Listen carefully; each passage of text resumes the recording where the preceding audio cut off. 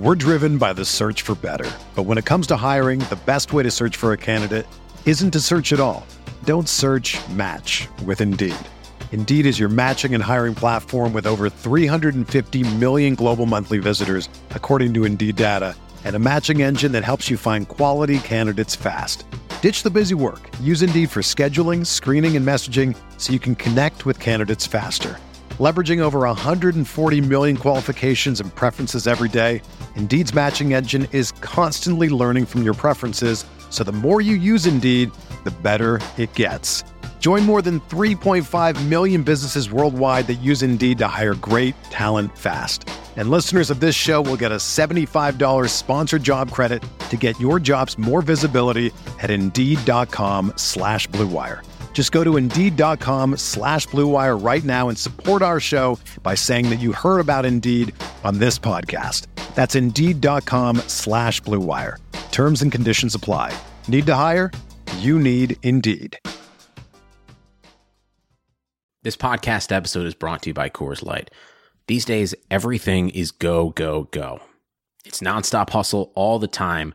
Work, friends, family expect you to be on 24/7. Well, sometimes you just need to reach for a Coors Light because it's made to chill. Coors Light is cold lagered, cold filtered, and cold packaged. It's as crisp and refreshing as the Colorado Rockies. It is literally made to chill. Coors Light is the one I choose when I need to unwind. So when you want to hit reset, reach for the beer that's made to chill. Get Coors Light in the new look delivered straight to your door with Drizzly or Instacart. Celebrate responsibly. Coors Brewing Company, Golden, Colorado. Pele leaned in and said something to Freddie. Don't let them change you. Keep working on what makes you different and what makes you special. It was great advice, but it caused me some problems. But what could change Freddie Adu? Soccer is going to explode, and it's going to be around this kid. We were the Beatles. Everywhere we went, it was the Freddie Show. And with that came the expectation, and with that came the pressure. New episodes of American Prodigy drop Tuesdays from Blue Wire Podcast.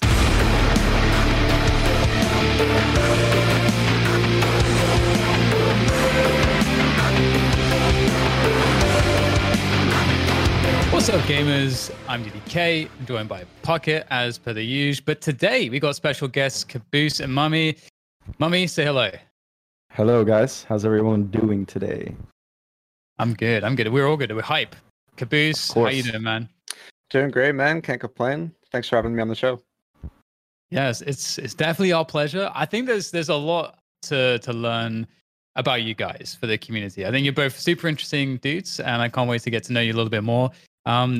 Pocket, do you have any burning questions to kick things off in terms of the introduction? I don't know which way to go with this. I just found out that mummAy had experience on the trading floor, so I want to know more about that. And Quake, Kaboose is a bit more of an unknown quantity for me, so where should we attack first? I want to start here with Kylo Ren. Like, how do you go from stock trader to dominant in Valorant? Walk me through kind of your career path. You're just 25, but it seems like you've already done a lot. 26, man. 26. Come on. Yeah, man. I always had a knack for computers, like early on, even before gaming. Like I always gamed my whole life. But opportunity presented itself, and I decided to like work for help desk in IT. Kind of supported traders, did that whole thing towards the end of my CS career, and ever since then, I've always had a love for gaming, and I stuck to it while I was working and helping traders and supporting people. And then, COVID came, I lost my job, and then I latched onto Valorant. That's kind of like the first positive story I've heard of someone losing their job from COVID. Yeah. You actually found time for gaming. Dude, it's bittersweet. It's bittersweet. I look so pissed off in my frozen screenshot. Don't worry, guys. I'm aware of it, trying to fix it. I smile most of the time, I promise you. That's your headshot. It's a headshot for your next movie. That's I just failed to clutch headshot right there. Oh, man. Well, speaking about like how COVID affected you, mummAy, and kind of impacted your journey to Valorant and being on Envy, Kaboose, how did you what happened for you? Like, how did you find your way to Valorant, to Envy? What's your origin story, so to say?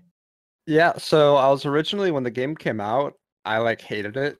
I didn't like it at all.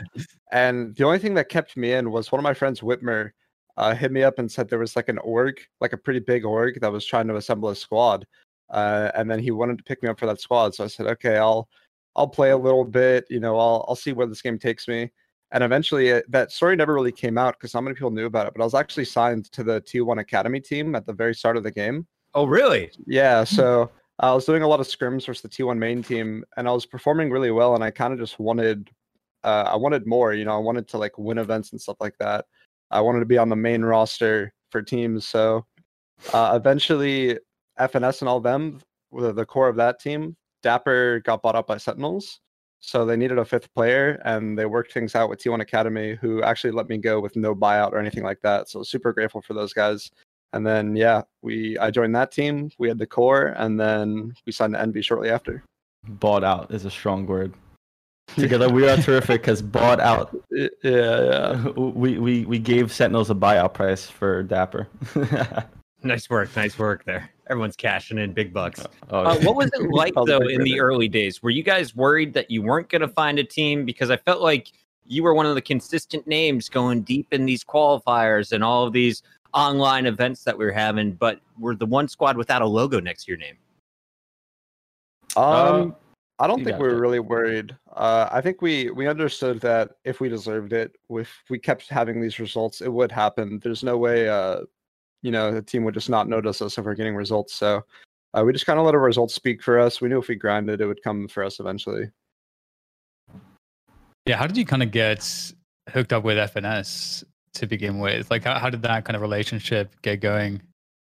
First, like in the beginning of the game, the first people that I was in contact with were like Akis and like that group of people. Cutler was in there, Hazed, Drone, and we were like running 10-mans, pretty much trying to like figure out who's wants to start a team, and FNS was kind of probing as far as I knew from Akis, and I was like, you know what, I'm confident in this game. I'm destroying 10-mans. We're destroying 10-mans together. Like, we're this dynamic duo. Let's see who we can get. And we kind of bridged this gap with FNS, and FNS was a package deal with Abdo, Calypso. And we made this team, us four. And then I was like, who can we get? And Jake was on T1 Academy at the time. And I hit up Dapper because I have past experience with him at like a LAN at Philadelphia's, and nothing really like team-based online, just like a couple LANs. And we just formed this team. We played in like those NSG tournaments on the weekends, and we meshed well. And then of course Sentinels bought him out from Together We Are Terrific.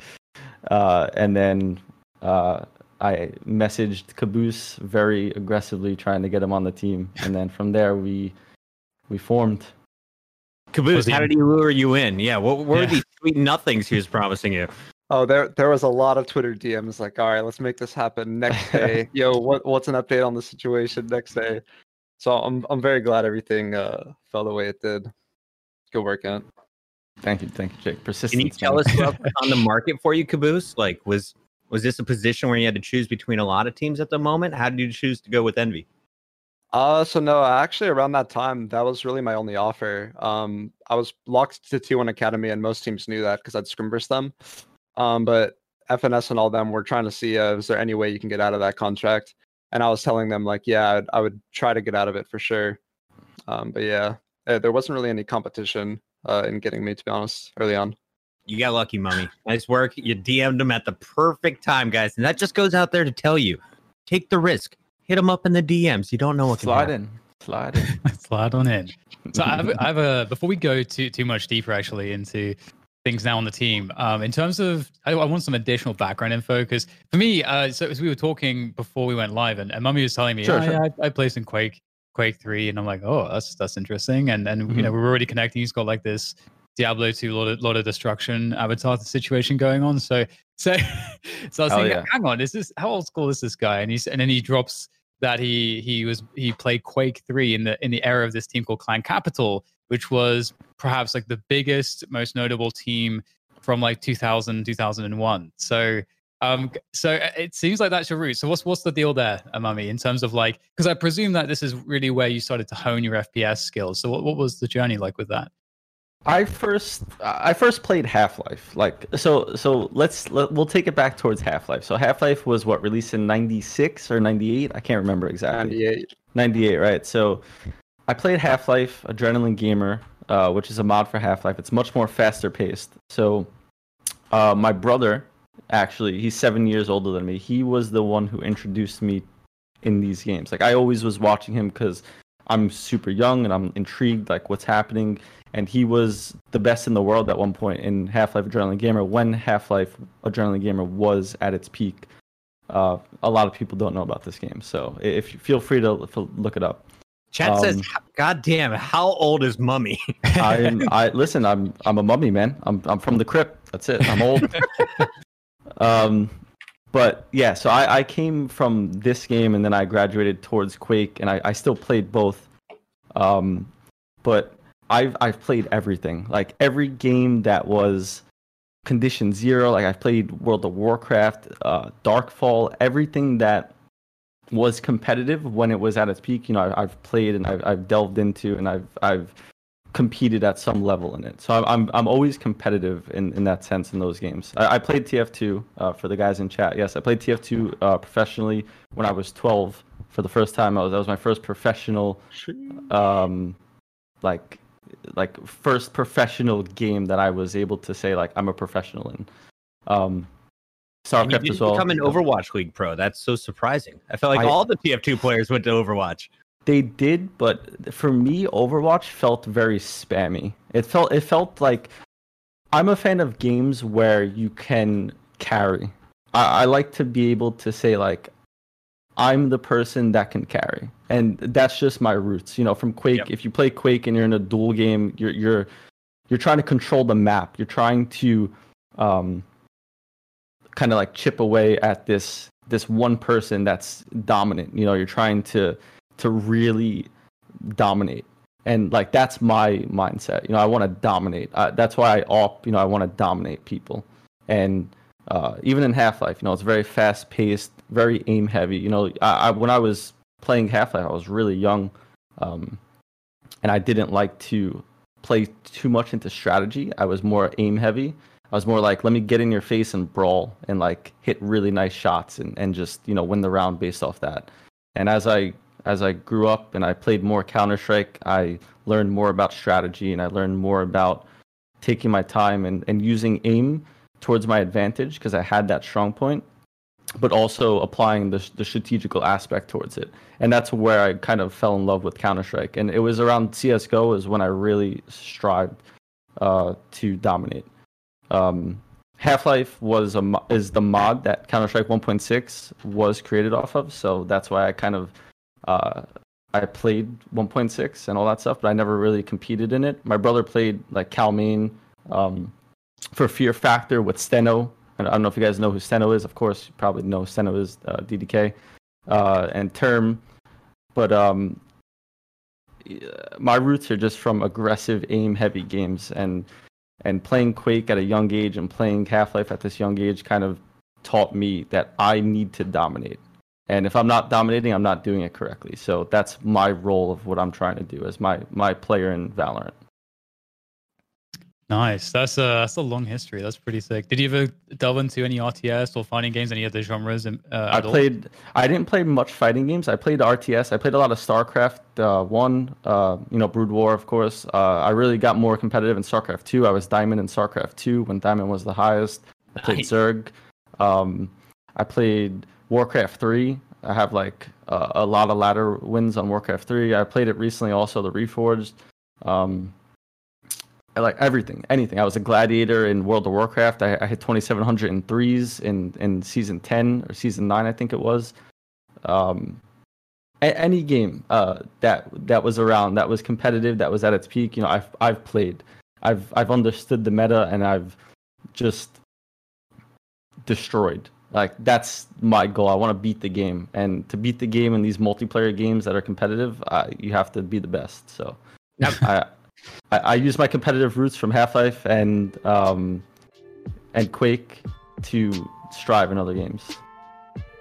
2020 has already reshaped how we work, and it's almost over. Businesses across the globe are challenged to be the most efficient, which means every hire is critical. Indeed is here to help. Indeed is the #1 job site in the world with more total visits than any other job site, according to ComScore. Indeed helps you find quality candidates quickly so you can focus on hiring the person you need to keep your business going. Unlike other sites, Indeed gives you full control and payment flexibility over your hiring. You only pay for what you need, you can pause your account at any time, and there are no long-term contracts. And now, Indeed's new way of matching you with candidates instantly delivers a short list of quality candidates whose resumes on Indeed match your job criteria that you can contact the moment you sponsor a job, making Indeed the only job site that can move as fast as you do. 73% of online job seekers in the US are visiting Indeed each month, according to ComScore. So it's clear Indeed can help you get the quality hire you need. That's why more than 3 million businesses worldwide use Indeed for hiring. Right now, Indeed is offering our listeners a free $75 credit to boost your job post, which means more quality candidates will see it fast. Try Indeed out with a free $75 credit at Indeed.com/Blue Wire. It's their best offer available anywhere. Go right now to Indeed.com/Blue Wire. Offer valid through December 31st. Terms and conditions apply. You might not be at a game this year, but you can still be in on the action at BetOnline. BetOnline is going the extra mile to make sure you can get in on every possible chance to win this season. From game spreads and totals to team, player, and coaching props, BetOnline gives you more options to wager than anywhere else. You can get in on their season-opening bonuses today and start off wagering on wins, division, and championship futures all day, every day. Head to BetOnline today and take advantage of all the great sign-up bonuses. Don't forget to use promo code BlueWire at betonline.ag. That's Blue Wire, all one word. BetOnline, your online sportsbook experts. Kaboose, I want to hear your background as well. But first, mummAy, we can't move forward without putting this out there because since the beta, people have been saying your name wrong. Us casters don't know how we're supposed to pronounce it. So this is for all the podcasters, the casters out there, just the broadcasting folks who are going to be talking about Valorant. You owned yourself with your name. Can you tell us how you evolved from Shrek to misspelling mummAy? So when I was qualifying for the Mountain Dew League LAN, so ESCA season 22, I think it was, there was a Mountain Dew League was introduced, and in this Mountain Dew League, it was the first global LAN, and we had to win I think it was 2 or 3 BO3s, because top 2 from North America was able to go to the LAN in Poland, and my name was mummAy at the time. And one of my friends online changed his name to Link A, so the AY at the end. And there was a whole thing in TF2, and I played with these people in TF2 in the Highlander League, which is an 8v8 league. And I played a couple of open TF2 6v6 matches in ESCA, I think it was, just to mess around with my brother and a few people. And we all had changed our name to AY at the end. So as I had changed my name, I was thinking I can't go back because Blue, who was a caster at this point in time, he made it a big thing, and I enjoyed that he made it a big thing. It was oh, is it mummAy? Is it mummAy? I can't pronounce your name. And then at LAN he had asked me, and it just kind of stuck, and everyone was just talking about it. And I was you know what? I have to just leave it now. I can't just change it out of nowhere, and I couldn't change it on ESCA either. So I was let me just leave it. And my name is pronounced mummAy. The A is actually silent, and it's just for looks. Clip it, guys. Clip it. Put it on the internet. Share the word. Yep, that's it. Thank you for clarifying. No problem. Kaboose, we heard mummAy list off 72 different titles that he competed in before he found his job as a professional Valorant player. What was your road? What game got you hooked? What game were you best at before you came into this world? Yeah, so going back, I started gaming pretty young as well. I started gaming in 2003, so I was just 3 years old. I actually have a funny video of me playing Counter-Strike on my YouTube channel. I was just a little kid. So my big brother got me into Counter-Strike and World of Warcraft originally. To this day, those games I still play. Obviously not as much anymore, but World of Warcraft, I've played it pretty much my whole life. Counter-Strike up until Valorant, I pretty much played it my whole life. And it's pretty much just been those 2 games, just games off the Source engine, nothing competitive at all, just playing casually. But Yeah, those two games pretty much ran everything. And in 2012, I believe it was like the first time I really branched out into new type of games. There was a game called War Z. It was like kind of like a DayZ ripoff at the time, mostly like a PvP game, stuff like that. And it was weird. This game was like really bad, but really fun for some reason. And it got like pretty good viewership on Twitch. That's where like Summit came from, Dakota's, some big name streamers. So I was playing this game when I was 12 and streaming as well, and I was getting like a good amount of viewership. And eventually, like I started getting like into the top of the leaderboards. I was like top 10, I think, in the world in terms of kills. And I really liked that feeling of like, oh, I'm going to get on today and I'm going to be 2 ranks higher or 3 ranks higher and just grinding all day. And that kind of got my competitive drive up there. I was never really a competitive person before that. And so one of my clan mates in that game, his name was Google. He knew I played Counter-Strike, just casually, stuff like that. I didn't even know like a competitive scene existed at this time. He told me about this platform called ESEA, where you can play like leagues and tournaments and just pugs versus better players. And so I started playing those, and I was terrible. Like I was so bad at Counter-Strike. I don't know what changed, but I just loved to compete. I kept playing. I played every single season when I started playing Counter-Strike. I played every season from 2013 to 2020. And I think it was around my 4th or 5th season where I was just like very bad. I don't know what changed, but on that 5th season, like I played really well, like almost double the stats I was getting, got a pro contract like a year after that, and it was just CS pretty much full time from then. So yeah, just whole life. Counter-Strike, WoW. That's pretty much it. And you've been streaming since you were 12 years old. Mm-hmm, yeah. Like 8 years of streaming. This is kind of insane to me. So are you still streaming on a regular basis? Did you stop streaming in the middle of Counter-Strike to hide strats? Or did you just do this on a regular basis this whole time? So War Z was definitely the only time I'd be considered a full-time streamer. I was actually putting up some crazy numbers back then. I was consistently doing like 10 hours a day with a 24-hour stream at least once a week, and then a 36-hour stream around once a month. So I was definitely deady on the stream grind in War Z. And then in Counter-Strike, I didn't have the best PC.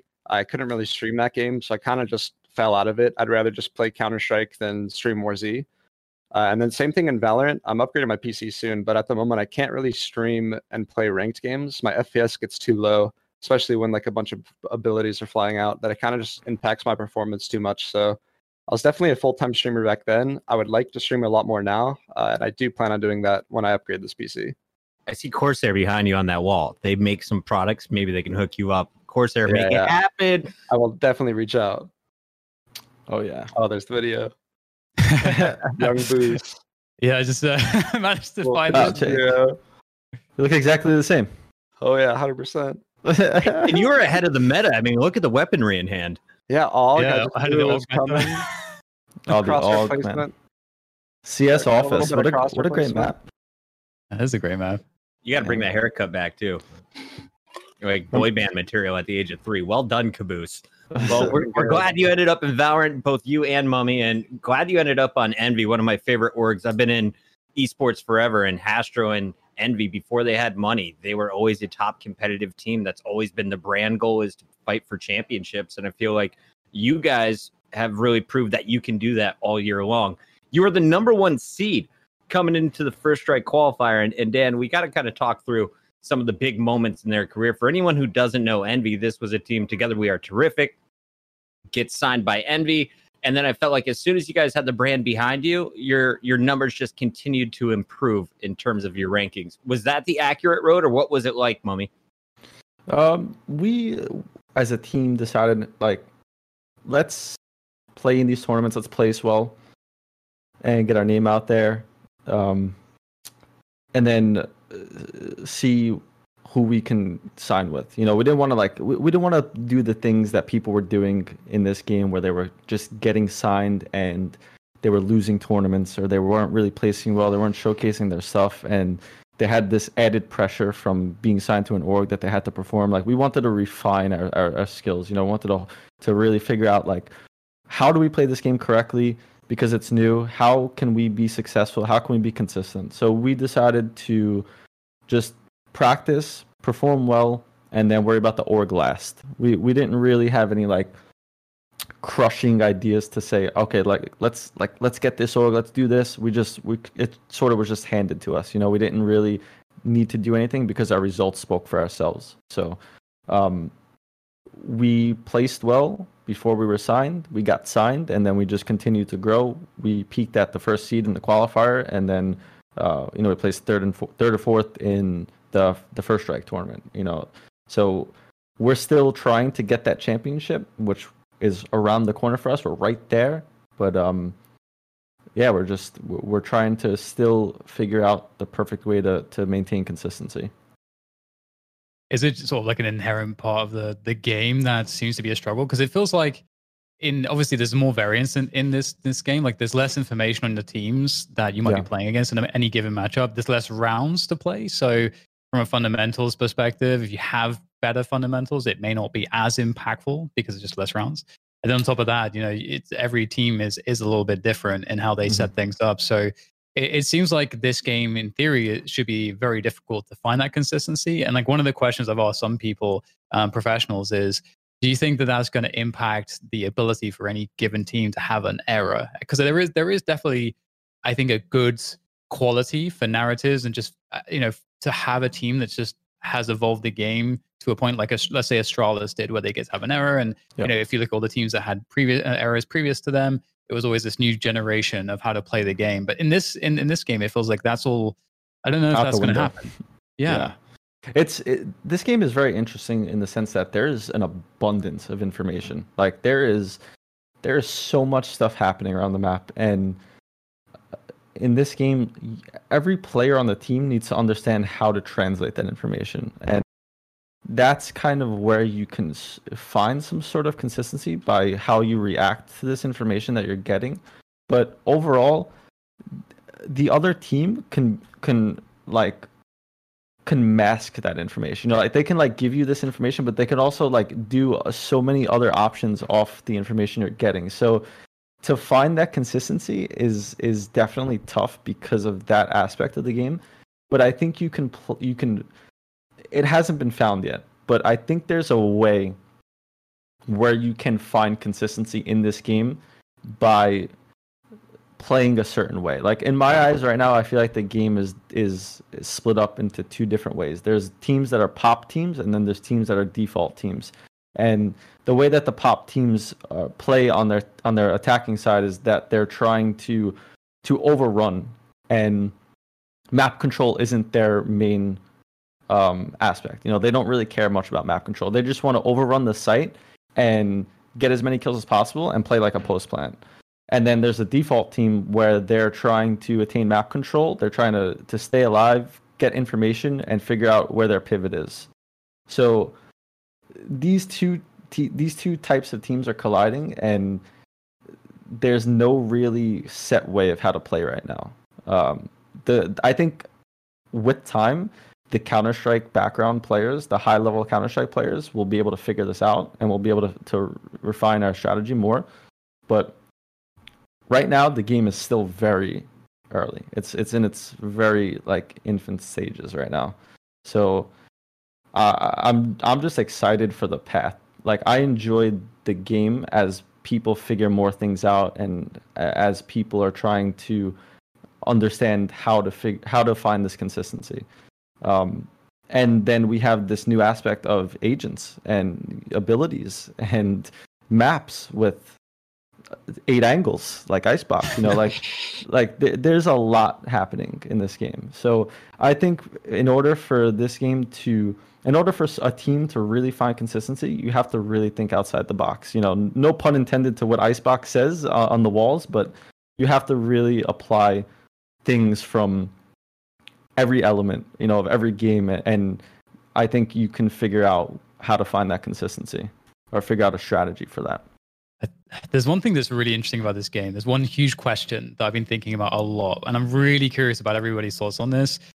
Going off of what the kind of the thread that we're talking about, just finding consistency, the way the game plays now, there is this element that would change everything that could happen, which is if Riot decided to change the system to a draft-based system, you wouldn't be able to prepare as heavily So that element that teams can hide a lot of stuff and can kind of hit you with maybe some gimmicks that you haven't seen before, that would be less impactful. And what would be more impactful is having players, as you said, that can read the game very well and have a very good understanding of how to execute the fundamentals really well. And team chemistry would be even more important in that sense too. So there's this element where you wouldn't be necessarily able to be as innovative per se and as tactical, because you can't just prepare your way out of everything. Right. Would the game be better going down the route of drafting in that sense, or would it be better to be how it is now, where you have maybe your roster is actually defined in some senses, the players that you choose to be on your roster because of how the meta is, and that's like a very important aspect to it, that you need to have players on your roster that can actually match where the meta is and so on. So what do you think about these two ideas? Because this is a fork in the road, like as far as I see it. There's a lot of speculation that the game may go this way, but there's no guarantee. But what would be better, do you think, for the game? I think that every player on the team should be able to adapt to any role, and that's what this game is kind of forcing. Like everyone needs to be able to pivot and play a different agent and fulfill a role. I think the draft system, when you say draft, you mean like, all right, let's ban pick, or just pick ban? Just okay. So I think it would be interesting, honestly. I think people would prepare in a certain way that they would prepare for like what people will ban. I'm sure Jet will be banned instantly, and Cypher 100%. maybe. Yeah. It's a tough question because it would kind of defy all logic of like how Counter-Strike was played. Like it would introduce a different type of game, just based off that system alone. So it's tough for me to say, honestly. I don't know like what year you can implement it. Right now, I feel like we don't have enough agents to really throw in the picks and bans yet. To not see just kind of consistent rosters, which is a lot of people's complaint at the moment. But also, like how many different compositions should we expect pro teams to be able to play on, and to be able to play on at a high level? I feel like if we threw it at you right now, maybe you can have 3 comps per map. Kaboose, how many do you think you guys could play on? We see you constantly switching between your agents. Yeah, we definitely could play like at least 3 comps on each map. We don't really focus on this right now because obviously there's no pick ban system. So we have a couple counters to certain teams. If they play a certain way, we might switch up to agents for that. In terms of having a pick ban system, I really don't like the idea of it in Valorant. I think if you want to watch 2 teams play, they should be playing at their highest level. They should be playing how they've been scrimming the however many months before the tournament. Yep. And I think just it's too random if this team gets Cypher, okay, this team gets Sova. How do we call strats around this? How do we even play the map? Because you're going to be in really different situations than what you've been scrimming against. So I don't think it'd work very well in this game compared to like League of Legends or something like that. But it could definitely be interesting. All right. Well, so I'm happy to move things forward to the recent patch. Do you have anything, Parker, that you want to throw in there before we move the conversation forward? Yeah, I think just one more time, if you can hit us. We got a lot of new viewers. Thank you guys for joining us again on Immortal Minds. If you haven't already, follow the Twitter, guys, so you can find out exactly when we go live, because we are hitting you with the news as quick as we can. But mummAy, talk us through the process. You told us about the foundation of this team when you were together. We are terrific. How did the rest of the squad get filled out to where we're at right now? So originally we had Akis and Calypso on our team. FNS, myself, Jake, Akis, and Calypso. And we, we essentially played until we figured out, like, all right, we kind of need more firepower. And, Food and Crashes were available, and then we just kind of moved on them. Akis and Calypso, they're both great players, great teammates. It's just we needed a different skill set for our team. And Food and Crashes were a duo, and we wanted Food, and Crashies was a plus for us. So we grabbed them, and we added some firepower, and we made it work. I swapped to Omen for 3 maps actually, and yeah, I mean, it's been working well for us. I enjoy opping on Omen, even if I don't op all the way. My rifle is still solid, so it's been working pretty well for us. I think that was kind of the big question when we told people you were coming on the show. Everyone wanted to know, why does Omen have the op? Can we just hit that real quick? Ooh, trying to give away my secrets about how I play now. That's ooh. Or just like if you were an Omen player, you can now have a little firepower when everyone else on your team tells you, no, you shouldn't be the opper. Dude, anyone can play anyone can op with any agent. It's just that Jet is playing Jet with the op is so forgiving for these players who haven't played CS, who have played Jet, or for the players who have played CS and they play Jet. They know how overpowered she is. They know that they can take this shot, dash away, and they're free. And then if they hit that shot, it's like you're 5v4 and you're playing a numbers game, and you took a risk that wasn't really too much of a risk because you have an escape. You have a get out of jail free card. But when I play Omen and I'm opping, which now since they made the op 5k, it's a little bit less than what it used to be. I'm still able to play in a way where I can position myself well, where I can get kills, and I can also support my team by throwing smokes. Even if I'm throwing smokes, I kind of have to like relinquish my angle, but I still can figure out where I'm positioned if I'm pressured. Like there's a lot more thinking towards playing Omen and opping, but I'm used to it from playing Counter-Strike. When you play Omen and you're opping, it's kind of like you're playing Counter-Strike. There's no dash, but there's still like angles. They're still utilizing angles well. They're still playing the game correctly. They're still having your game sense to know when you should move, where you should smoke. Like I'm able to do a lot for my team. I'm able to flash for my team, and I'm able to put myself in positions where I'm of impact.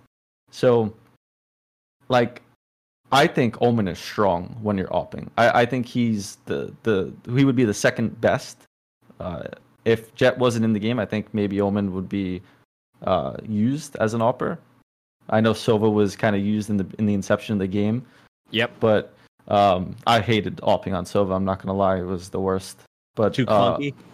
It's like you have so much stuff you need to do. Like you have to throw a dart for your team. You need to drone for your team, and then it's like by the time you get all this stuff done, you're trying to position to get like that little window of opportunity to get a kill, and you're not there. You miss your timing. Whereas with Omen, it's like I can throw my smoke, and then I could run in and I can like hold heaven on ascent. Like I can do things with my team. I could flash for my team and then set up, because I know that there's a certain gap of timing that I have where I can get the pick on the opper, where me being Jet wouldn't really affect myself or my team. I'm still going to be able to go for this pick because I understand that timing and I understand where my enemy will be. I try to focus when I'm opping on the enemy opper, so it's just good to be aware of how to read your team and how to read the opera so you can outplay them. And for me, I don't need a character to do that. I'm confident in my ability to read the enemy team, understand how the opera wants to position, and then support my team as they're scaling in the site.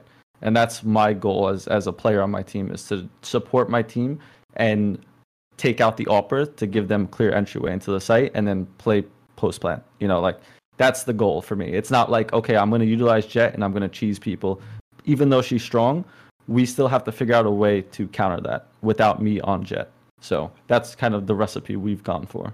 I love that answer. Levymend in the chat asked, what do you think of Reyna opping? I feel like Reyna, you kind of need to be at the front lines if you're on the attack with your flashes, but maybe on defense, the dismiss and the op combo could work out well. Have you messed around with this? The only time I messed around with Reyna on op was on bind, when actually Asuna tried it back in the early Immortals. I think it was Immortals, the Immortals days. Asuna actually played as Reyna and he opped and he dismissed, and then I was like, oh man, Reyna and opping, that could be cool with the dismiss, but it seems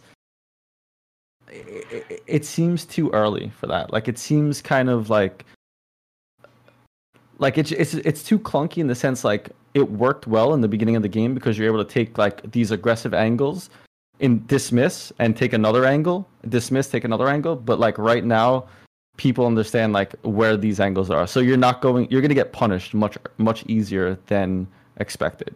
So I don't think she's really that great right now because people understand the angles she can dismiss to. And there's just not enough time. You know, like if you're getting an op kill, dismissing, getting another op kill, then your team is not scaling properly, or there's just the utility usage was horrible. Right. Because that should never happen. Well, one thing I want to know about actually is like whilst we're talking about some of these duelists, Kaboose, you know, when we spoke to some of the European guys on the show, people like Scream, you know, I think it was Scream actually that was kind of like, I don't understand how NA makes Phoenix work. Like Phoenix is trash. You know, at least in EU, that's kind of how they looked at Phoenix, and they're kind of confused when they look at how you guys are all playing Phoenix. So what do you think it is, given how much Phoenix you play, that allows you to make Phoenix look so good? Is there something that we don't know about, or is that, you know, what are you thinking when you're playing Phoenix? Yeah, so it's actually really weird to me that the Europeans don't like Phoenix, because he's not just like a, you know, brainless go get kills character. You could run on your defense a lot of setups off your Phoenix. You know, you can have Killjoy turrets or like Cypher cams taking contact for pop flashes. You could retake a lot of map control. So he's really strong. And then on your offensive side, you know, he's great for your executes. He's really good flashes for being the first guy in. He has mollies for post plants, walls to heal. I think he's just an incredible agent. I think he's definitely better than Reyna. I think his utility is much more consistent. You know, at the high level, you can't really get a kill and then fully heal with Reyna that often, because there's gonna be another guy there, or they just have the right spacing to trade you. So Phoenix, you can always guarantee you heal yourself with the wall and the molly. You always have good late round pressure. You always have good early round pressure. I think he's really underrated in Europe. I think they can definitely use him and upgrade some of their comps for sure. Yeah, I feel like that's you made a lot of really good points there, and it is interesting actually, because with Phoenix, obviously you're expecting to be getting some kills because he's just in a position to be that first person in a lot of the time. But is there ever like a battle over who's going to be picking up the ult orbs? Because as you were saying, like, you know, I look at some teams, like for example, let's say TSM with Drone on Phoenix, you know, Drone and the setups that they have aggressively on the defense, like you were saying, it feels like there's such a strong argument to give Phoenix the like ult orb farms, like farming rights, as it were. Is that something that's like a battle on some comps? Is that something you're thinking about when you're putting Phoenix into a comp? Is like, can we give him the orbs to get the most run it backs possible? Yeah, so that's actually kind of the way we play. Me being on the duelist roles, if we're ever in like secured rounds where they're on eco, we like have SMGs and stuff like that. There's like 3 of them alive. If it's a pretty secure round, I'll just go hunting for those orbs. I think it's important to get your duelists as much orbs as you can. I think in a great game for Phoenix, you can get like 4 ults a half or something like that if you're really on top of the orbs and having a good game. So I think especially on an agent like Phoenix, where he probably has the second best, maybe the best ult in the game behind Jet Knives, I think it's super important to get this ult as many times as you can per half. It's just gonna have huge impact for you if you pop it in like a retake and get a nice entry and create space for your team. So yeah, I think you definitely want to prioritize giving your duelists the ult orbs, giving them the diffuses. If you're ever in like a 5v2 on your offense, you give them the spike and let them plant it. I think it's gonna be really important in the future for all teams to start doing that. So I just want to quickly follow up on something you just said there. You said his ult, you think his ult is the second best in the game. I think that a lot of people would be thinking about a bunch of different ults that they would probably put in their top 3 before run it back. So what are the reasons that you would say that you think it's the second best ult? Yeah. Can we get Kaboose's top 3 list? Oh yeah. Oh, top 3? Yeah. So I'm not sure which one's number 1 and 2, but definitely Jet Knives and Phoenix ult I think are the strongest. Third best ult, I would probably give it to Don't fail, Jake. Yeah, we both know. We both know. Think about. There's only one right answer, clearly. One right. What are you thinking at? What are you thinking? I Say it. Raise, baby. No.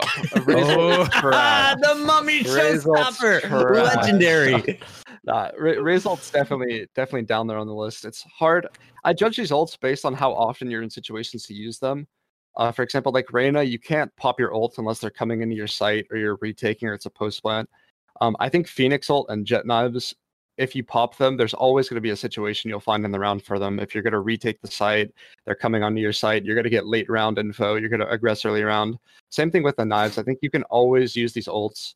And they'll always have impact at some point in the round. So that's why I think they're so strong. Especially just like how how much info they gather. You know, you do a Phoenix ult at 35 seconds on Haven down A, you like re-clear A, and then you can pretty much just stack C, leaving like a guy in B, and it's just the information's huge with this ult, and I think that the Europeans definitely aren't utilizing him as much as they should be. Who has the worst ult? Is it Omen? The worst ult is definitely Viper. Nah. There's way too much counterplay for Viper. You know, you can shoot like darts or drones through the smoke like that. As a Raze, I like to satchel through the Viper ult, so I come up behind her as she's just getting pinched from both areas. There's way too many counters. You know, Jet can do that as well. I think Viper definitely has the worst ult in the game. Poor Viper. She has the worst everything. Yeah. We didn't get you. I don't think you picked the third best ult. Are you still thinking? Thanks, yeah. man. Don't let the dodge happen. I would say third best is Killjoy ult, because it's another ult that you'll find situations that you can use it a lot, and it'll still always have impact any round you use it. So I think Killjoy ult will probably be number 3. Okay, mummAy, same question to you then. Top 3 ults and what's your justifications? Phoenix, Raze, Jet. I think you're serious about Raze. 100%. I think for ults, I think I look at ults in the sense of killing. So I'm 100% serious, because when you have Sova will be like 4th, I would say, but if you have a Phoenix ult, you can disrupt everything. You can, I mean, it was done to us. Look at the TSM game. Drone, perfect ults. He ulted us and disrupted our execs. He disrupted everything that we've done, and it's so round winning. You know, like it's very round winning to have that ult and to create such impact off of it. The ability to farm these ult orbs and consistently use your ults to get kills and to disrupt big rounds, because if you think about it, you know, you're not able to buy every round consistently. So if your ult is 6 orbs or 7 orbs, I think Raze is 7 and Phoenix 7, is 6. So if you're able to get an orb or a diffuse or a bomb plant and then like a kill, like you can get your ult back like every few rounds, you know, like you can consistently get this ult back, and then you can consistently keep killing people on gun rounds, and then you completely disrupt everything. And I think Phoenix and Raze do that the best if you're actually hitting your Raze ult, which people should be playing Quake more to understand how to use that ult. But yeah, I mean, I think Phoenix, Raze, and Jet are the most disruptive in the sense that you can kill off of it, and you can like really turn big rounds if you use your ult correctly. And then Sova is very disruptive as well, for a lot of reasons. That you could ult, if you're positioned well, you can ult spots that you can get a lot of info, or you can get a kill, or you can stop a plant, or you could retake with it. You know, like there's a lot of options off of it. And then like all the other ults, like they're dodgeable. Like Killjoy ult, sure, you can Sova ult it. It could push you out of sight, but then you can play like a retake. Like there's no like okay, we have an advantage off these ults. Like Rolling Thunder, you think from Breach, is the cone too small? I felt like when that first came out and I started watching Europe playing as Breach, I was like, wow, this thing is incredible. Rolling Thunder is going to be used to retake every time now. I remember before the Rolling Thunder ult, when it was slower, it was rough. Like you could dodge it so easily, or like it wouldn't hit you because the cone was smaller or something like that. I mean, the Rolling Thunder ult is it can be like very high impact, but it also could be low impact. It just depends on how you use it. I think like it's a harder ult. Like there's a higher ceiling on your Breach ult, whereas with the other ults like Raze ult, there's not much of a ceiling. It's kind of just like fire in the hole and like let me get a kill, you know? I just think that the kill ults are the strongest ults, and then the Breach ult is kind of like you're disruptive if you place it well, and then Killjoy ult you can disrupt if you place well. Like there's a lot of situational ults, but then I don't think they reign supreme over the kill ults. Dan, we got to take a moment and give a shout out. We got the one and only Shakes in our chat right now. I couldn't do it. I wanted to, Shanks. I tried right there. But thank you for coming by Immortal Minds tonight. Thank you, Shanks. Thank you. We actually have, by popular request, the clip 1v4 here from you, Kaboose. So do we have audio on it? Because Dan freaks out on this play. I can give you the audio. I can tell you exactly how this round went. Okay, I want mummAy's audio. So this is what happened. Jake is sitting behind the site, and we're like all calming, like trying to figure out what's happening. And Jake's like, cut sound, like, comms, I have a play. And then he just obliterated everyone, and that was it. I was like, okay. Play. All right, so walk us through, Kaboose. Yeah, so I saved this gun from the round before, so they didn't really know I had it.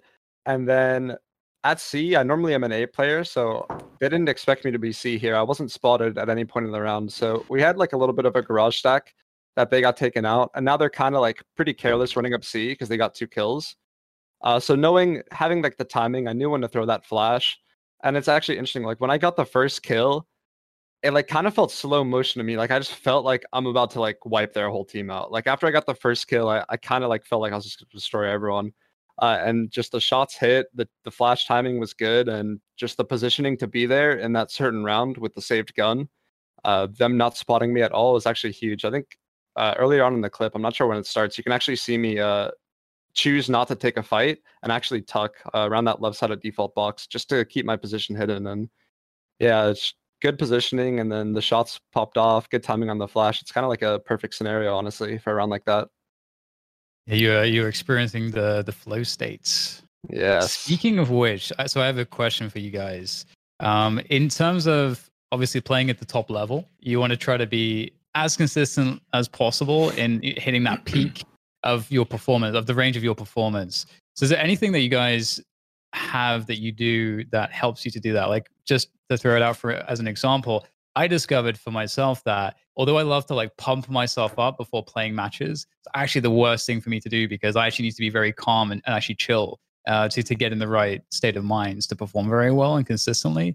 Well, what kind of characteristics are there for you guys when you're like trying to like get those optimal performances out of yourself? What are you guys doing for that? You got it. I wash my hands. I'm not even joking. I wash my hands. I got the whole team on the hand wash. I got the whole team on the hand wash. We talking hot water, cold water? So what you want to do here? So this is the strategy. You put them both on at the same time. Okay. You get them a little wet. You get a spritz of the soap. You make it a little hotter, and then you give them a nice wash. You lightly dry, leave them a little moist when you get back to the computer. Just a little moist for grip, exactly. You know, because your hands change when it's a little moist. And then you get there, they dry up as you join the game, and that's it. You're ready to roll. Your grip is pristine. Between each map. Between each map, yeah. It has to be between each map, and it has to be a match. If it's a scrim, you really want to win. But it's a match. I like this. I've actually heard this from quite a few people, and actually, like, it makes a lot of sense because, man, sweaty hands don't grip well, man. Hell no, man. So it makes sense. Makes sense. Fun fact: a doctor went through my armpits, cut a bunch of nervous system cords, and now I can't sweat out of my hands anymore. Thank you. I got dry hands. You never have to wash them, mummy. I haven't done it all of COVID. Oh man, dude, you are spreading things. I'm just kidding. Dude, I've heard so many people who would have taken that seriously, would have looked into that. They'd be Googling. Oh, I actually did have the surgery, though. Yeah, you guys can get that taken care of for hyperhidrosis, but we wash occasionally. Nice. Well, with that said, do you guys want to talk a little bit about the patch here? So we had a patch 1.14 very recently. Biggest thing was the icebox changes, and also Sage was altered a little bit. And we did see in Europe in particular, Sage on Lowell of Heretics finding immense success with her kit. And even though she's been nerfed so many times, what are you guys thinking about Sage? What do you think about Icebox? Give me the deets. Yeah, is she a buff right now, by the way, guys? So you can't place the barrier orb before the round starts. But once fortified, barrier no longer loses health except right at the very end. Seconds before it goes away, it deteriorates. Yeah, so I think, first of all, I think Sage to begin with, before all the nerfs, I think she was a totally fine agent. So I actually don't like that they keep still changing things about her. I think before the wall would spawn with low HP, I think she was perfect the way she is. But as she is right now, you can definitely play with her. I would say Split is the easiest map to play with her. You have a lot of synergy in Be Heaven with Raze and your slow orbs. You can like do slow nades. The only thing you would really need to change on your playstyle is just walling off mid late so you can rotate to ropes. And if you have this wall up with a new change, it's not going to deteriorate over time. It's going to make it really tricky for lurks to try to get past that wall and flank ropes. Right. So I think Sage can definitely still be ran. I don't know if she's as good as the other meta agents you can play. Like Breach, for example, on Split, I think is the agent you'd switch her out with. But yeah, I think she's definitely playable, but she's not meta. And I don't think many pro teams will be running her because there's just better options at this point. Yeah, that's interesting. Yeah. I mean, one thing I've noticed as well, you guys talked about the fact that, and I think we'll go into this in a moment, actually. In fact, I might just save it because you guys talked about like the pop versus default types of teams. So I want to get into that discussion. So I'm going to save that for now, actually. I want to know what you think about Icebox as a map and kind of get that discussion going properly, because they did change a lot in terms, I think we can scroll down there. You can see some of the changes there. And like, is this helpful? Will Immortal still go to the A site 12 rounds in a row against you? Me personally, I really like the changes, especially this A change. Like this duel up top was like definitely the most awkward one on the map. And then they even got rid of the annoying double yellow stack on B, which was like a really annoying fight. Like it's too much verticality, it's too much flicking. Right. So they definitely cleaned up the map a bit. It's not a map I hate anymore. It's not my favorite map. I'd put it like in the middle. I think it's pretty fun to play.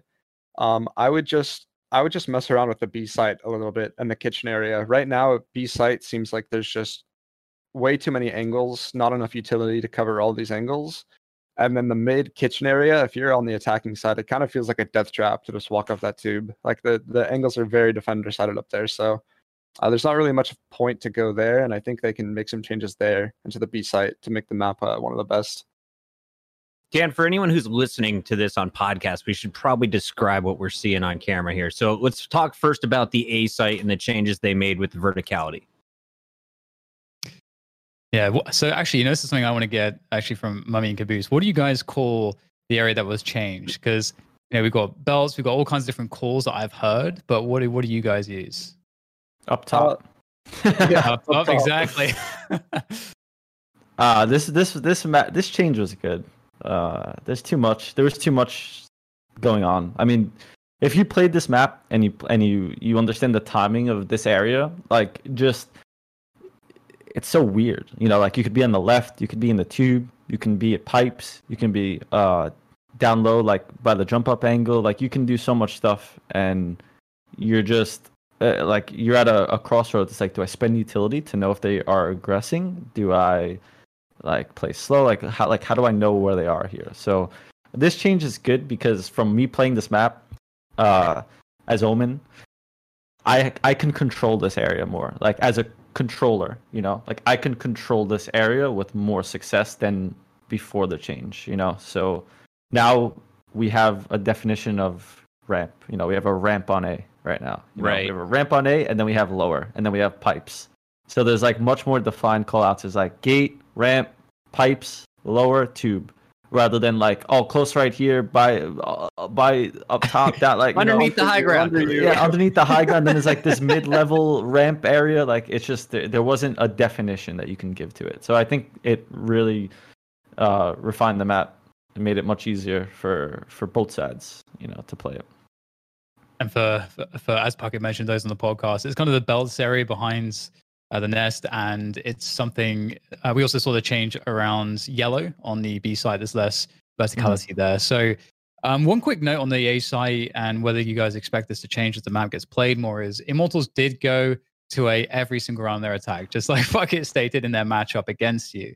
And I like one of the theories I had behind them doing this is it's just this. I imagine there's just a lot of variance there. So especially if you're playing against a team that's definitely better than you, especially in the default type of game in the mid rounds, it seems like such a just the obvious answer that they would want to do that. You can just go in there. There's a lot of variance. They remove some of the advantages that you as Envy have as a better team in some of those capacities by just taking out the mid round from the game and just loving that variance. Top team.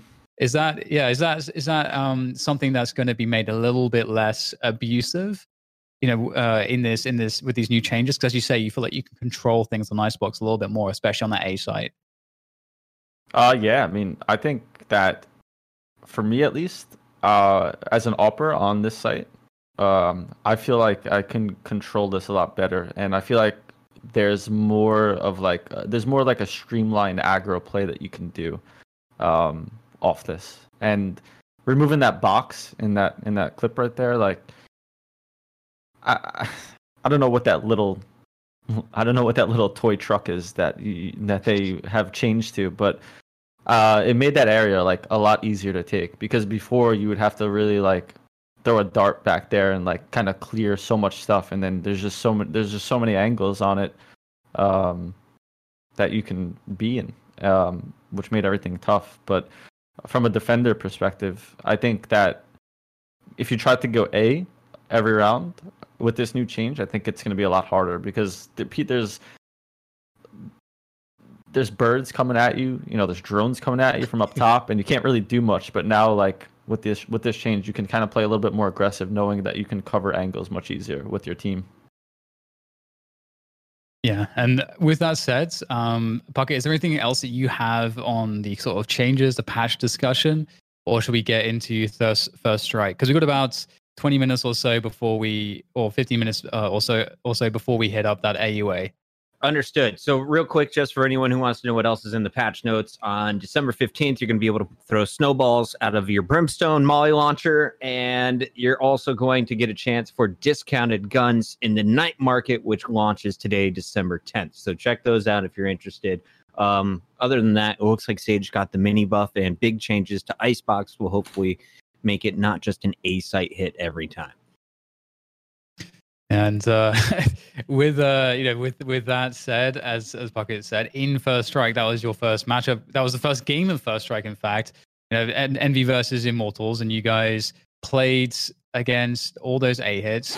We swapped over to the second half, and I think I noted this in the commentary. I said, I said you can immediately tell the difference between Immortals and Envy as a team, because Envy is actually playing a mid round. They're trying to play mid round, and to kind of explain this concept quickly to people, one way to kind of digest tactical FPS, as we know it, Valorant and CS, is you have an early round, you got a mid round, and you got a late round. And in the mid round, the key thing is that there's still time within the mid rounds where you can have time to get information, you have time to get map control, you have time to kind of work out what's going on, and you have time to then use that information to play it into your advantage. So if you're just playing the early round, let's say you're a pop team like mummAy was describing, you're going to be hitting in those early timings, and you're kind of throwing it all on those early timings, and the round can be won or lost by the advantages gained or lost in that moment. But you're kind of in the dark the most. You can think of it like in poker, where if you're just going to shove all in, and play pre-flop, that's the early round basically. You're not playing against the opponent, the mind games, putting them on the range. You're kind of removing a lot of elements of skill, presumably from the these dynamics. Which, if you're the worst player, that's definitely a strategy that can make sense. It's my power move. So Envy played a mid round. We saw that at Kaboose. In fact, I wanted to ask you about this because a lot of teams didn't really play much of a mid round style.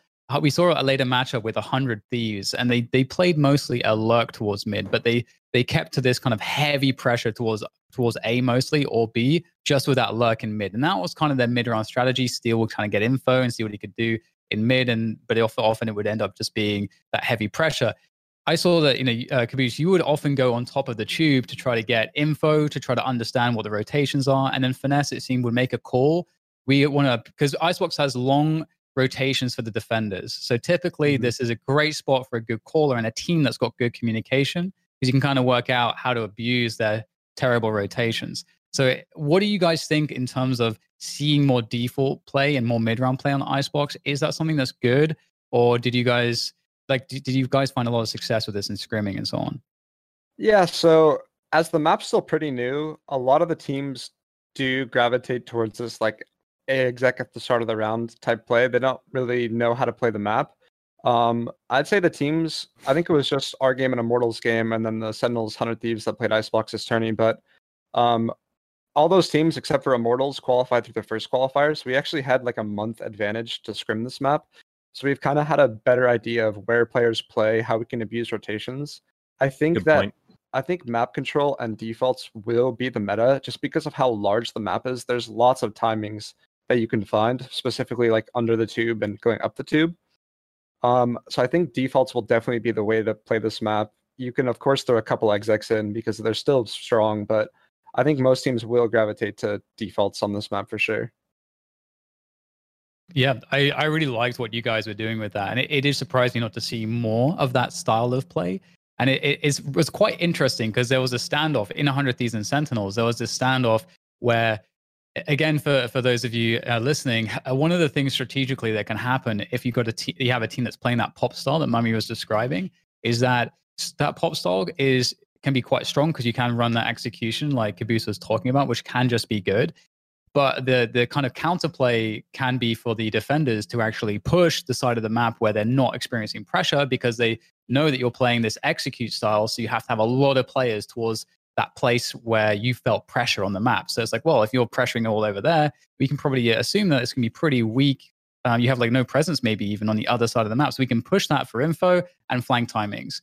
And so then what you can do is you can counter that as the team that's playing the exact side, the pop style, by slowing down your play and trying to trap them to make a move like that and then punish it.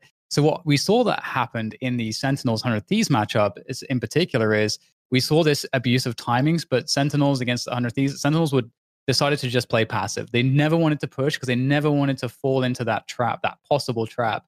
So this is, I feel like, less interesting to watch than the default style, but that's like the main dynamic that we saw, and it feels a lot more limited, and there's more variance. Like, do you guys try to avoid that style of play because you have classified yourselves as more of a default heavy team? And I think that's why you're so consistent, generally speaking, honestly. Yeah, I mean, we don't really do much of that pop stuff. Like, we have a couple of rushes and execs, but like we don't base our we don't rely on a pop. You know, we don't rely on okay, we could just pop on this team, like let's just 4-1 or let's 5-man.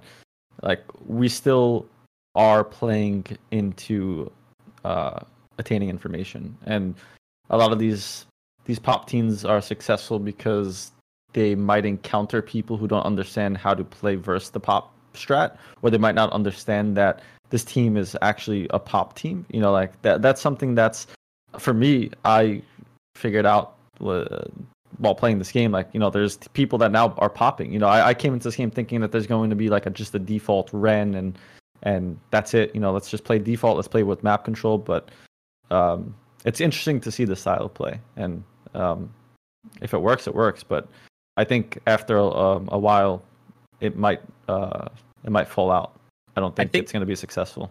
I think we're going to see a lot more triple duelist after seeing that featured in the latest tournament, especially in matchmaking games. So for anyone who is trying to prepare for just matchmaking pop, what do you do to slow them down? I know we talk at a high level all the time, but this is someone that maybe in gold or plat could take away.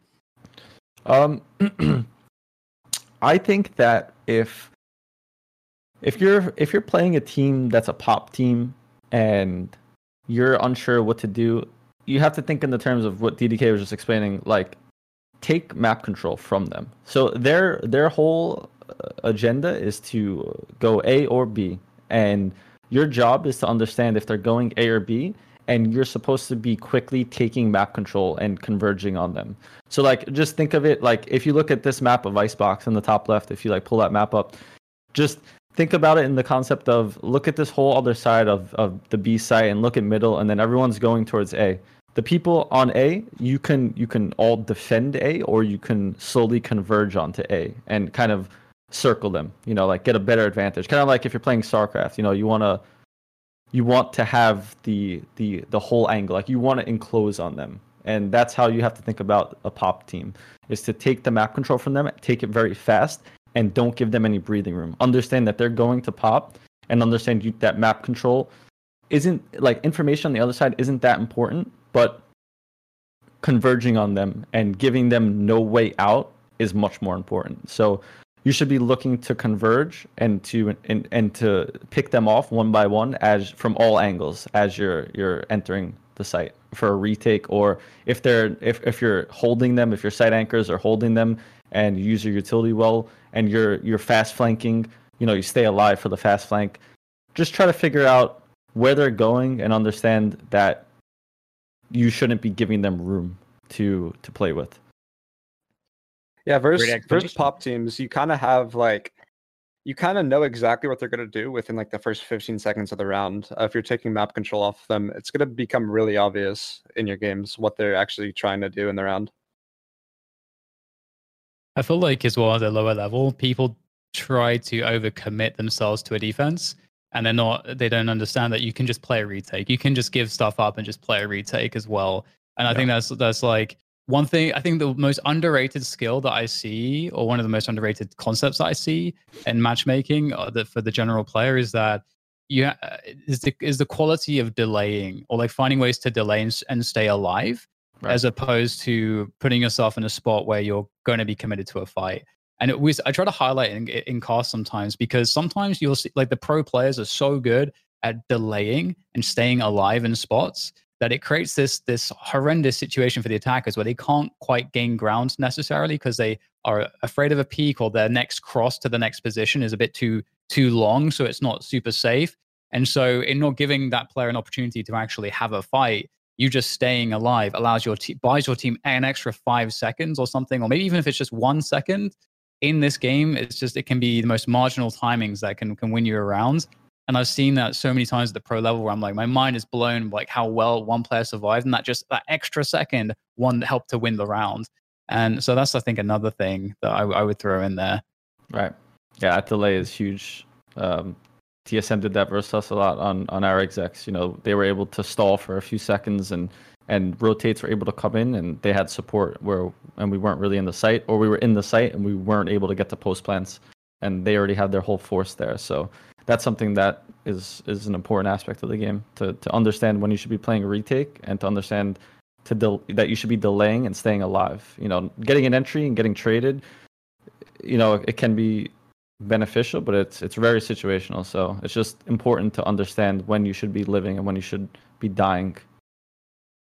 Yeah, no, I think I want to, because one thing I wanted to do in this show, but we decided, I think, to not do it necessarily, was that you guys said that you felt like the game that you played against Envy was, things just were pretty poopy. So we won't necessarily dive into an analysis of that. But if you have any takeaways or things that you would do differently if you were able to repeat that, what would it look like? Yeah, I want to talk about this one at the start here. Kaboose, what was it like fighting Drone at the start of every round on Ascent? And were you guys battling for the orb? Is that why that fight was consistently happening? What did that matchup look like for you on map 1? So yeah, TSM, they're a team like us. They like running a lot of defaults, fighting for map control. So it's kind of like the duelist jobs to be in those areas to contend. We're going to fight A main a lot. We're going to fight B main a lot.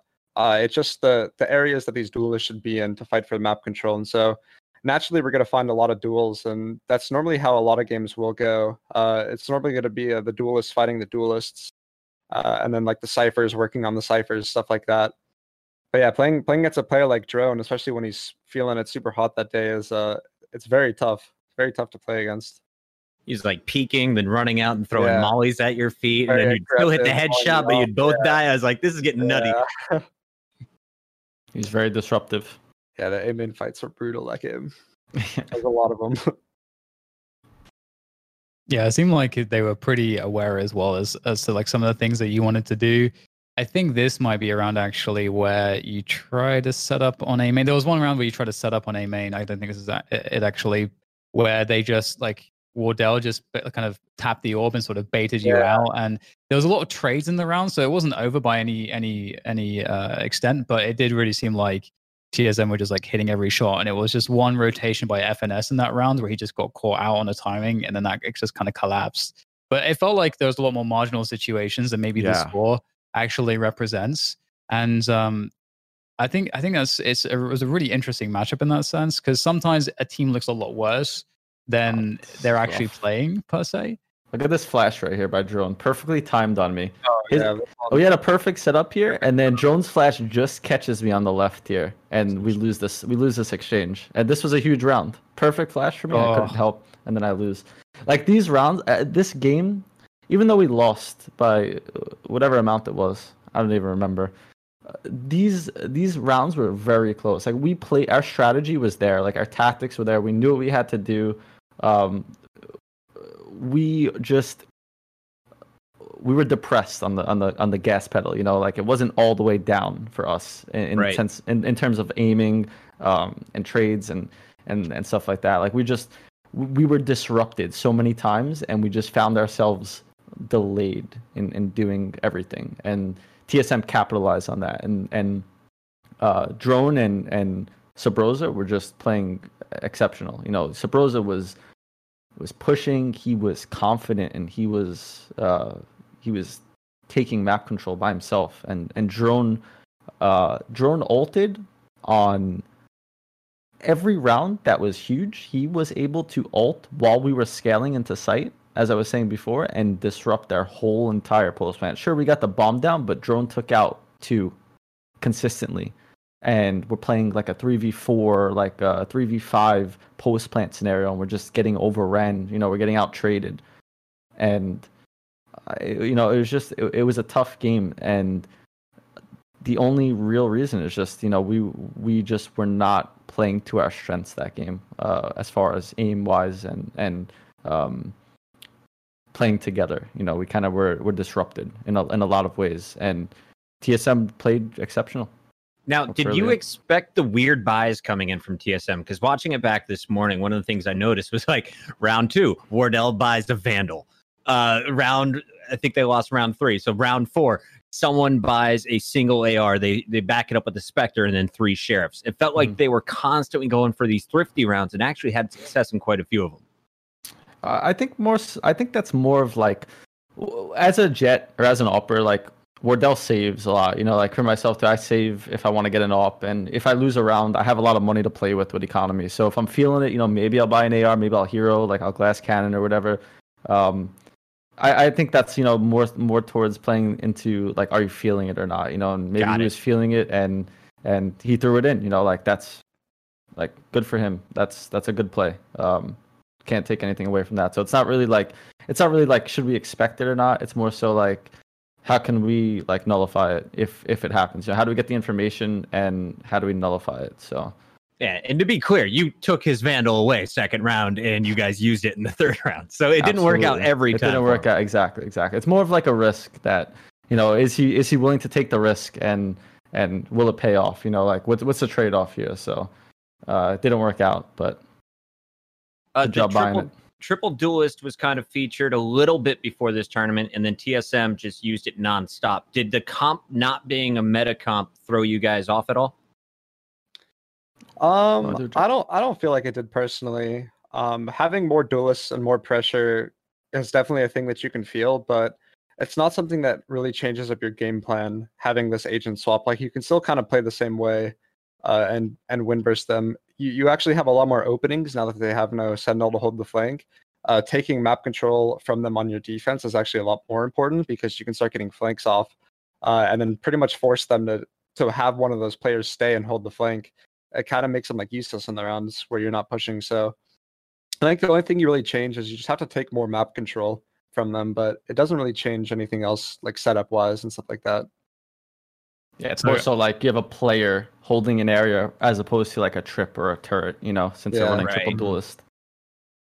Well, I'd love to like keep you guys talking about the game forever, but we only have so much time because you guys have a practice schedule and everything. Of course. I want to give the viewers an opportunity to ask you guys some questions. So we'll move into our Ask Us Anything segment. So guys in the chat, now is your opportunity to get in some questions to mummAy and Kaboose. I've got a few saved up.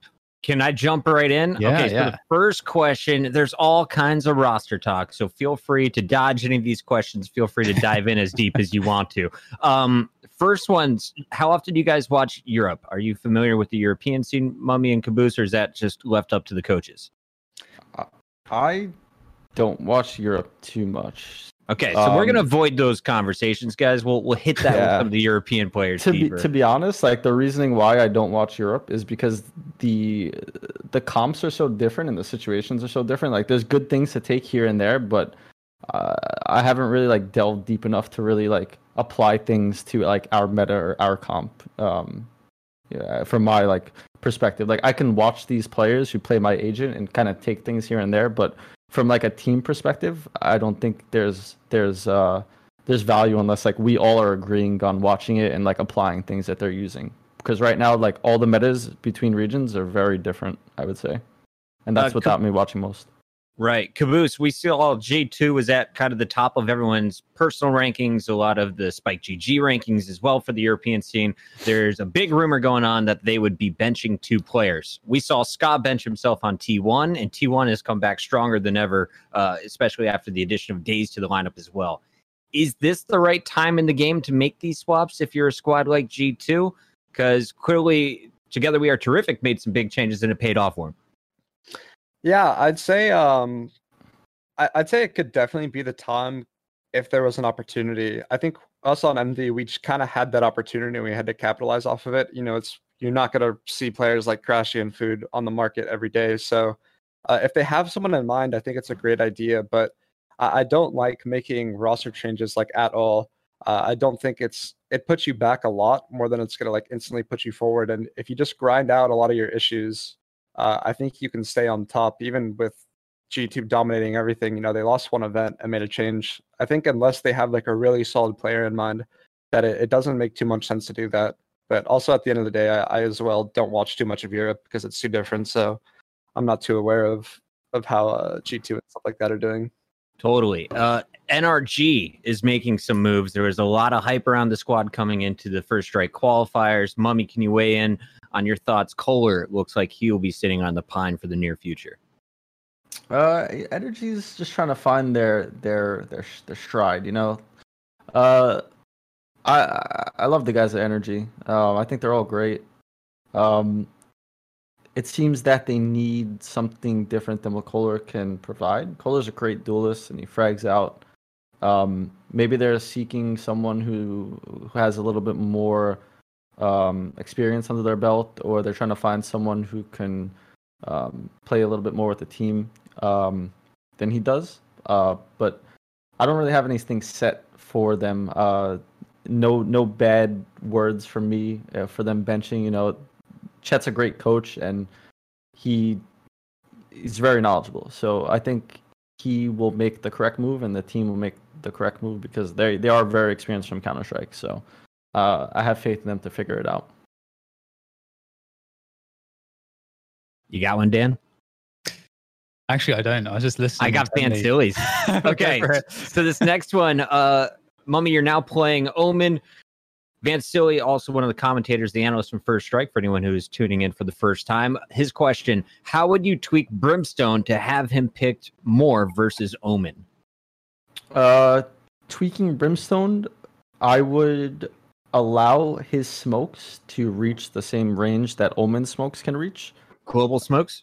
Global smokes as Omen. Omen's not too global. There's areas you can't smoke. It's like 80% though, right? Yeah. It's like 92. I would give it. There we go. 92. Because like when I'm across the map, I'm like, I can't smoke this for you. I have to get in a really dumb spot. But if you're able to smoke the same way Omen's able to smoke, that would assist a lot. I think Omen's kit is good, but I wouldn't want to play, I think Brimstone's kit is good. I just wouldn't want to play Brimstone because I couldn't smoke areas for my team that I can smoke on Omen. So it puts me in like this weird position where like I can't take an extremity. So I have to play towards the middle of the map. So I can't like take a deep line on an extremity and expect like my team to just like I can't just stay by myself and do my own thing as an opera. You know, I have to like be towards the middle and play a little bit more with my team, and that kind of like defeats the purpose as an opera to like take a deep line and hold an area while my other team waits for an exec or they go for an aggro pick. So that's like one thing I would probably change. And then like his molly burns, man, it hurts. So it's pretty good, but the flash might be much better in certain situations than a molly. I would say a Flash is better than the Molly, honestly, because Right. you have Phoenix Molly and other Mollies, Killjoy Molly, and then his ult is nuts. I think Brimstone has a really good ult also. I would love to play Brimstone. If I actually played Brimstone in the beginning of the game also, but did you opt with Brimstone? Of course, I opted everything, man. Pre-op nerf, I had free reign. It was amazing. Yeah, I would say that just make his smokes global like Omens, and then see how it goes. And the stim beacon is like useless, but I don't know what they could do with that. I don't really have that character design mind there. Yeah, Caboose. If they remove the sounds on the iPad, is that enough to improve Brimstone? I don't think so. I think he needs more smokes. I think only having 3. I think you can give him 4. I think the iPad change wouldn't be too big because Omen smokes actually make a sound as well if you're close enough to hear. Yep. So, and a lot of the times you're popping all of your smokes and you're going. So even though they hear the iPad sound, the execute's got to come like a second later anyway. So it's not like it'll give them an early rotate. I think that he just needs like an extra smoke and something about his stim beacons. Like maybe just completely remove the stim beacons to give him something new or find some way to buff it. But give him armor maybe. Stim beacons give armor. Ooh. Yeah, give him a little armor. That could be pretty cool. Could be cool. Maybe like slowly regens, so you have to like stand in it for a couple seconds. So you take an early duel and start shielding up. I don't know, but the stim beacon is terrible. I think his smokes. The only way he'd be meta is if I think his smokes went across the map and maybe he had one more of them, and then something about the stim beacons for sure. Omen's just way too good in every aspect. You know, his smokes are bigger, they reach longer. They regen, so I think Omen's just better in every aspect right now. Yeah, I think that's very fair, and I think that it's definitely represented in the comp choices. I think it's only really Angel in Europe where I was like, this guy's running in first with Brimstone, what's happening here? But otherwise, and Viper. Angel's crazy, man. Yeah, he is. Bird. He's something special. We have a question here from Sphinx number 9. Who are the strongest teams on each map in North America? Do you guys have an internal ranking of this team is the best on Haven or stuff like that? Yeah, let's start with Haven. Best team on Haven. Go, Mummy. Best team on Haven. Whew. They're first strike champions. Yeah, 100 Thieves is pretty solid. Caboose. I would say 100 Thieves. Energy was also solid on Haven too, so I don't know. Okay. Yeah, Energy was solid. Didn't on Haven see that pick coming through. Caboose. Let's go to Bind. Best team on Bind. Bind, I would probably give it to Sentinels. They're very, very hard to play against when they're aggressive, and they tend to play really aggressive on that map. Mummy, also, I'm not sure why my cam's like this. You look awesome. Right. I'm like, oh, bright. I don't know what happened. Your face. Yeah, it just came out of nowhere. For Split, I would say Envy and Sentinels. 100%. Icebox. Back to you, Caboose. Icebox, best team in NA. Ooh. This one's tricky because there haven't been that many matches played on it, but I'd like to think that we're at least top 2. I know Sentinels has a really good icebox as well, and 100 Thieves shows they have a good icebox. So top 3 is definitely between these teams, but I'm not sure I can say who's number 1 yet, just because there hasn't really been any matchups. Yeah, TSM 2 is up there, I would say. And then I'll let you both answer this one at the same time. You have 5 seconds to make a decision. Ascent. 5, 4, 3, 2, 1. Best team is? 100 Thieves. Give it to 100 Thieves and Sentinels. Okay. Defend your picks here, guys. I think 100 Thieves, it's like a really good map for them. They're good at taking control. They're good at running fakes, leaving lurks around. As well as Asuna and Dicey, the map gives them a lot of freedom. They have a lot of space to take duels into their own hands. So I think it's just a really good map overall for the style of team that they have. I think for Sentinels, they're strong on there because Shazam likes to go through middle and utilize Jet perfectly. Like he goes through middle, he gets in and out of smokes, he gets picks early on, he disrupts map control for the attackers, and he does that really well. And Sinatra, the OG Odin, you know, he comes in on B site and locks it down. He really disrupts a lot of that map control also.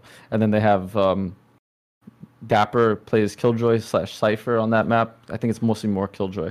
And he does a really great job of annoying people with his gadgets, and then you have Zoms who's hard anchoring that really disrupts execs with his flash, and he hits really good shots. So you guys crushed that segment. Well done. All 5 guys.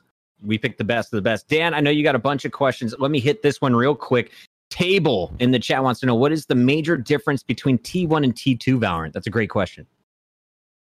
I would say it's about the mid-round decisions. All these players, even between the tier 1 and tier 2 scene, they're all very mechanically skilled. They're all really good at, controlling their aim and getting a multi-kill and stuff like that. But it's the decision making and the positions they play and stuff like that. It's too far behind. I think, they're not going to make the right decision for their team a majority of the time. Or I'd say in tier 1 Valorant, they're much better at making these decisions, being in the right positions at certain times. I think it's all about the mid round, honestly. Yeah, I agree with that as well. I think when I watch some of tier 2 Valorant, I'm like, why aren't you doing this? Like, there's these you're missing timings, and like, I think that's really crucial. Like, from going from the top down, like, as you're higher up in this game and you're like tier 1, like, you understand timings much more, and as you're going down, you don't really understand the concept of timing, or you're not aware of the timings that you're capable of taking. And like, for me, I think that difference separates tier 1 and tier 2 is just understanding what timings you're capable of and how to take them and the best approach to taking them. Because like, there's these split-second decisions that they can do that can win them rounds that they're not doing, and it's just, for me, it like hurts me in the inside to watch it, and I'm like, I just want to tell you, like, do this, go there, like, why are you doing this? And then, of course, they lose because of that. Well, I have to say, we don't have time really for anything except one more super quick question, because I know you guys have to go. Sure. I'm sure we could be here for hours. I don't, like, yeah, you guys 100%. But we'll have to get you on again in the future. But my last question, we've been asking people this recently. We asked Hayes last time he was on. What are your top 5 teams in North America? You got to rank from best to 5th. By the way, you were in Hayes' top 5. Oh, as we should be. The man himself. James is a great guy. Top 5. You got that first set. You got that. All right, I got it. You want to go from 5 to 1? Is that easier? Give me like 30 seconds to think about this logically. All right, I got it. You got it. Nice. Starting at number 1, I would give it to Sentinels. I think they didn't show what they're capable of that tournament because they haven't been scrimming as much. I still think they're the hardest team to play against. They're the only team that consistently gives us trouble. So yeah, I would put them at number 1. Wow. If we're throwing ourselves in there, I would still put us at number 2. I still think the same thing. We didn't show what we're capable of at First Strike. The teams that we play against, they don't give us as much trouble as they should. So I really feel like we're number 2. Number 3, 100 Thieves for sure. They're a team that seems to progress a lot after each tournament. It kind of looks like us early on, where each tournament we started placing better and better. They're kind of doing the same thing, making massive leaps. They made the final versus us, and then they won the main event. So their improvement and their skill ceiling, it seems like it's still yet to be hit. TSM, I would give number 4. They have a lot of experience, a lot of superstar players that can pretty much beat any team on any day, depending on how on they feel. It's always super hard to play versus these guys. And number 5th, I would give that to Cloud9. I think they have a really good IGL, and I think, they have the best player in the entire game over every region, which is TenZ. It's no matter what, no matter how the game is going, it seems like this guy always is top fragging in the server. So it's always really hard to play against those guys. Oh, yeah. Do you agree with all those, mummAy? I would swap TSM and 100 Thieves. I'd put TSM over 100 Thieves. Okay.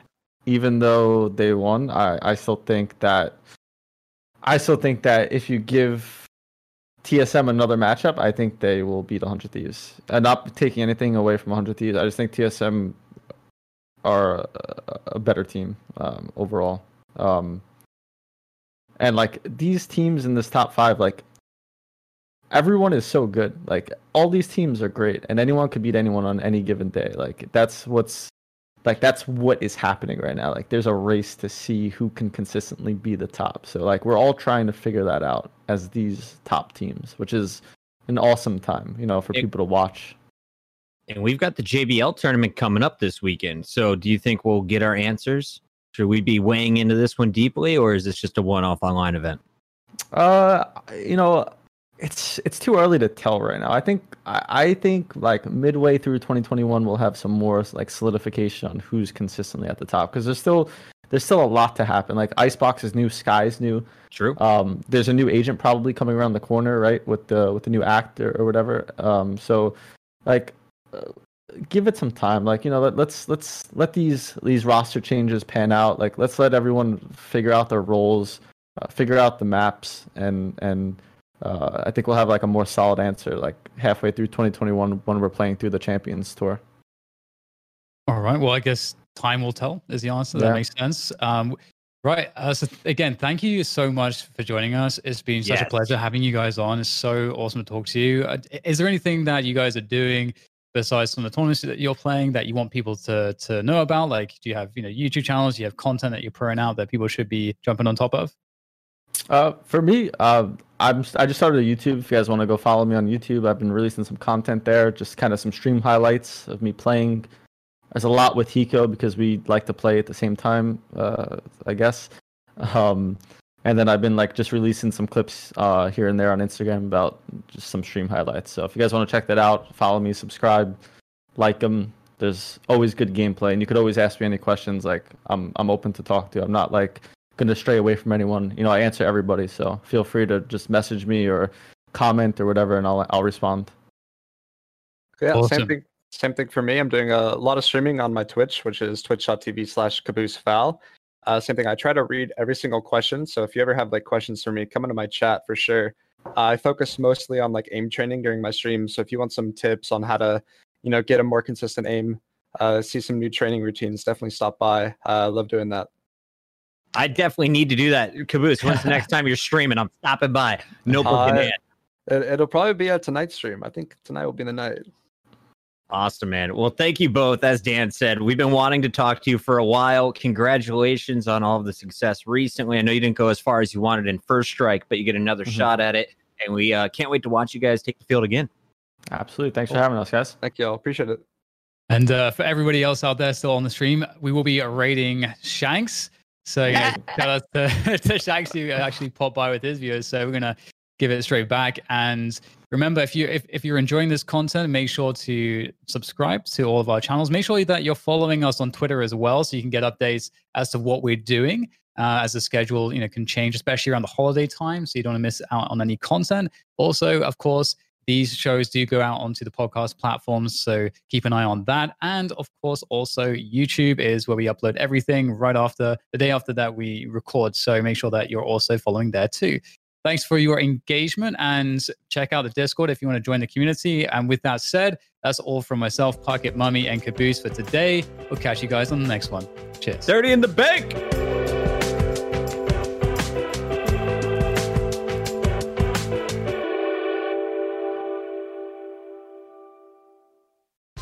Whether you're a world-class athlete or a podcaster like me, we all understand the importance of mental and physical well-being and proper recovery for top-notch performance. That's why I'm excited that Unified Healing is sponsoring this podcast. Unified Healing is a new and super innovative global network of wellness centers powered by Energy Enhancement System, or EE System. If you haven't heard of the EE System, you'll want to listen up. This technology promotes wellness, deep relaxation, purification, and rejuvenation. At hundreds of locations across the globe, access to a center is easy and affordable. Interested in experiencing the EE System technology for yourself? Go to unifiedhealing.com/bluewire to learn more and find a center near you.